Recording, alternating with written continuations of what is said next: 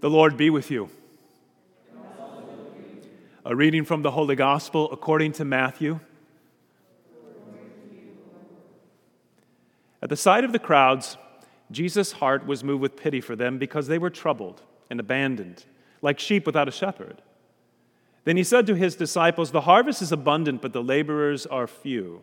So ask the master of the harvest to send out laborers for his harvest."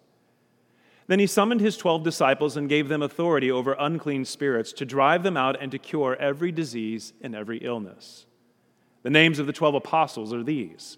First, Simon called Peter, and his brother Andrew, James the son of Zebedee, and his brother John, Philip and Bartholomew, Thomas and Matthew the tax collector, James the son of Alphaeus and Thaddeus, Simon from Cana, and Judas Iscariot, who betrayed him. Jesus sent out these 12 after instructing them thus, "Do not go into pagan territory or enter a Samaritan town. Go rather to the lost sheep of the house of Israel. As you go, make this proclamation: the kingdom of heaven is at hand. Cure the sick, raise the dead, cleanse lepers, drive out demons. Without cost you have received, without cost you are to give." The Gospel of the Lord. In the name of the Father, and of the Son, and of the Holy Spirit. Amen. You may be seated. So, Pastor mentioned briefly in his opening that we have switched time within the church here. There's kind of two halves of the liturgical year for us as Christians, two parts to the calendar.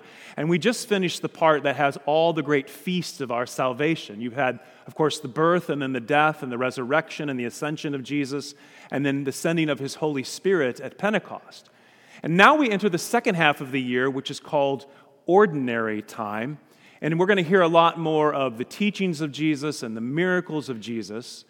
And what I like about ordinary time is that I think it tends to speak more into the ordinary, everyday part of life of what it means to be a Christian. And that's why we switched to the color green. This is a time for us to grow in our Christian life. Now, ironically, as we go into ordinary time this year, we do it in a rather extraordinary time, don't we? Tumultuous, as he said, volatile. And it seems like everything right now all around us is going like, whoa! And we're not really sure what to do and how to handle it. And if you listen at all to the voices that are out there, many are calling for radical changes to our society. But I would actually suggest to you the exact opposite. That we already have what it is that we need to do.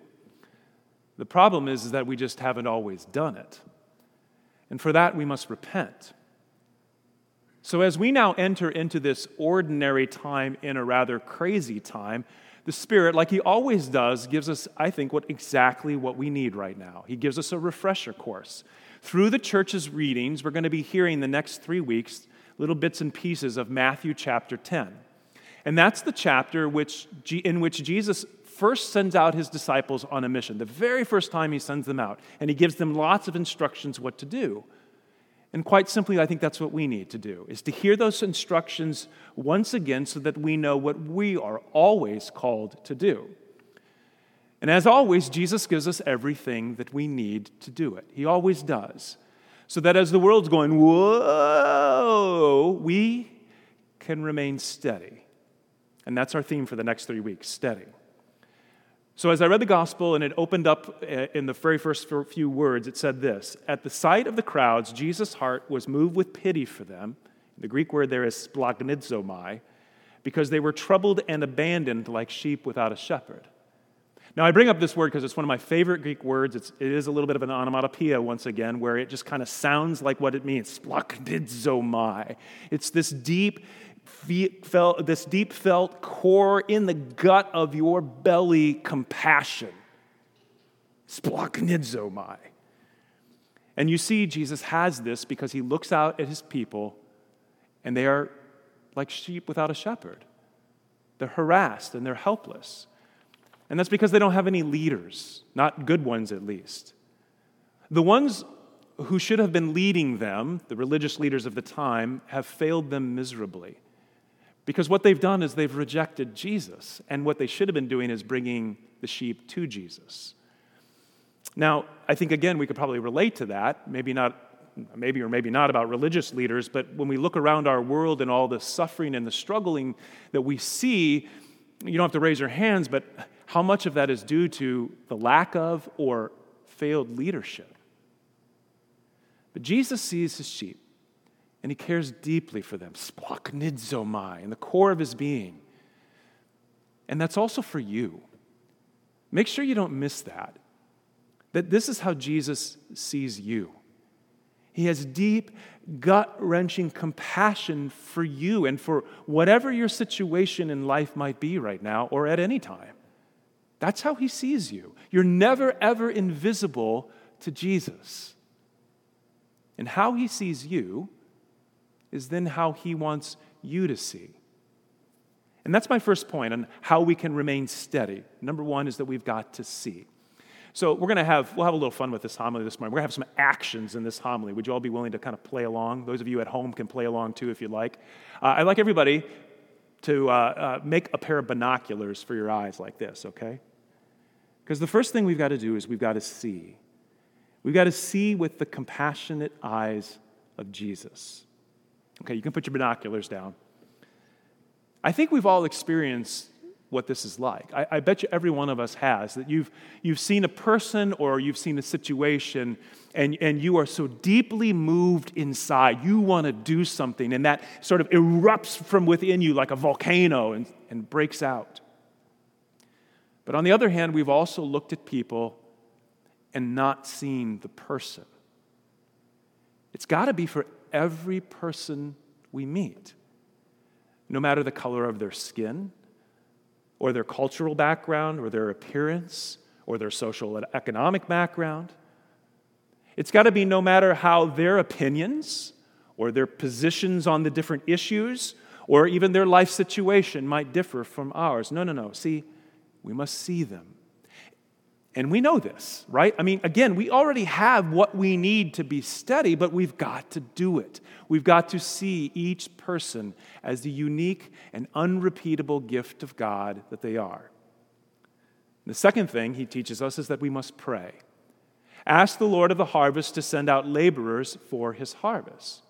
So here's our second action. If you would put together your praying hands, and I don't mean palm to palm like all holy like. I mean I want you to mingle your fingers together and grip tightly. Because this word in the Greek for ask is a much stronger word than that. It's more like pray earnestly, literally, like beg. At the root of this word, it can sometimes even mean to like bind up or imprison. So picture with me, if you would, a child who clings, you can go ahead and put your hands down, who's clinging to a parent, just wraps themselves around mom or dad's legs and will not let go until they get what they want. See, friends, that's what we've got to do. We've got to wrap up the Lord and cling to him and beg him for good leaders who have integrity. Now, Jesus, of course, is asking for religious leaders, but this applies to leaders at every level of society. We must beg God for good government and for leaders in the church, and maybe most importantly, in the family. But then what you got to do, if you pray like this, you've got to get ready, because you will become a part of the very answer to your own prayer. I thought it was kind of funny, at least I find it funny, that what happens is Jesus tells the disciples, pray that the Lord would send laborers out into the harvest field. And what's the next thing he does? Sends them as laborers out into the harvest field to get to work. See, if we want to be steady, that we need to see, and then we need to pray, and here's the last action, we must go. So if you do this with me, just go. You've got to go. Because see, Jesus sends you. He sends you out. You are called to be a leader, to be a laborer in the harvest field, to be a shepherd. You are an answer to your own prayer. Now you might say, who, me? What can I do? But yes, you. And you can do a lot if we keep in mind these three things as we go. Number one, that he has called you. Through your baptism, you join, as we heard in our first reading from Exodus, a royal priesthood. Brothers and sisters, you are royalty. You are queens and you are kings. And good queens and good kings take care of whatever's entrusted to them. And you are also priests. And good priests intercede and they get involved. But the Greek word here for called or summoned is literally called to himself. What Jesus does is he calls the 12 and he calls us to himself so that he can give to us what is his. This is the second thing, that he gives you his authority, his power. Now, authority and power from a Christian point of view is never to dominate and to force other people to comply to your will and to your wishes, to rule with an iron fist. Ugh. No. We are kings and queens who serve those who are entrusted to us because we have the authority and the power of the king. There's a lot of leadership books out there about how to lead. You want to know how to lead? Quite simply, you want to know how to lead? Look at a crucifix. That's how you lead, right there. You give your life for the world. This is what Jesus teaches to all of us. This is what Jesus does for us. And what happens is his self-giving love that now becomes who we are. We become self-giving. See, that's the power that can actually heal and cleanse, that can confront evil and defeat it with love, that can raise up what is dying and defeated and give it life again. Because, see, this is resurrected power and authority. This is the most powerful force in all of the world. It's the only thing that can transform this broken and now burnt down world of ours. Friends, you have the compassion of Jesus in you, which is more than just gut feeling and sentiment. See, it's gut feeling and sentiment that's then acted upon. It's compassion that has lived and died, and now it lives again. It's resurrected compassion. And when that is in you, then the impossible can happen. What is dead can come back to life. What is hate can be love. And what is torn apart can be healed and reconciled. But that then brings me to the last thing. And this is going to sound maybe a little bit strange at first. That he calls you, he gives you authority, but then third, he limits you. He sent out the 12 and said, "Do not go into pagan territory or enter a Samaritan town. Go only to the lost sheep of the house of Israel." Now, if you hear that and you know the Bible, you might say, wait, what? That doesn't sound right. Aren't we sent out to all nations, to all people?